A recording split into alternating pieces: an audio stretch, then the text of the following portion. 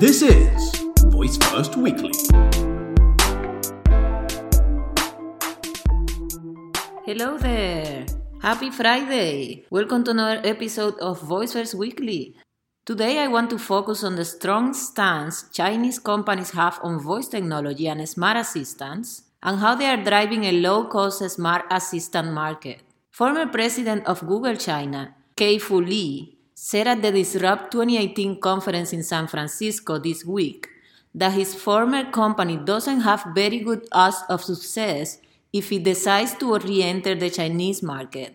Lee suggested that Google's current management doesn't have the right staff to compete in China's growing and rough and tumble internet markets.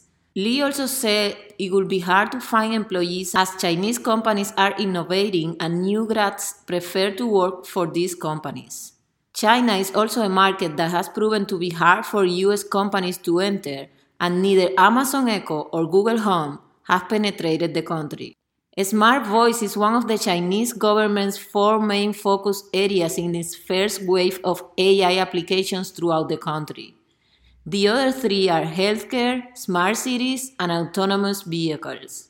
And all their big tech companies are all in. Alibaba sold its Tmall Genie smart speaker for $15 in China on Singles Day, the country's annual shopping big day on November 11.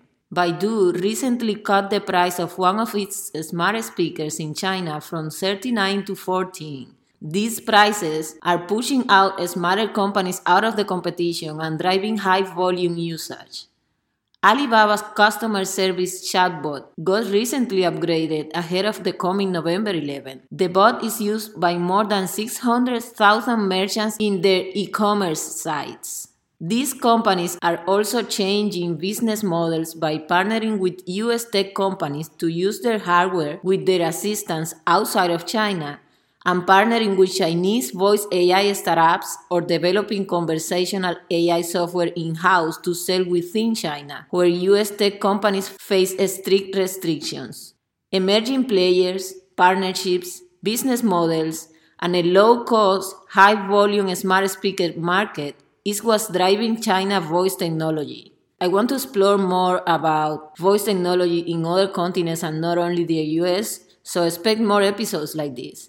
Thank you for listening. Remember to subscribe, like, comment, share this episode, spread love in your life. My name is Mari, and you can find me on Twitter as VoiceWorks Labs and on Instagram as VoiceWorks Weekly. Reach out.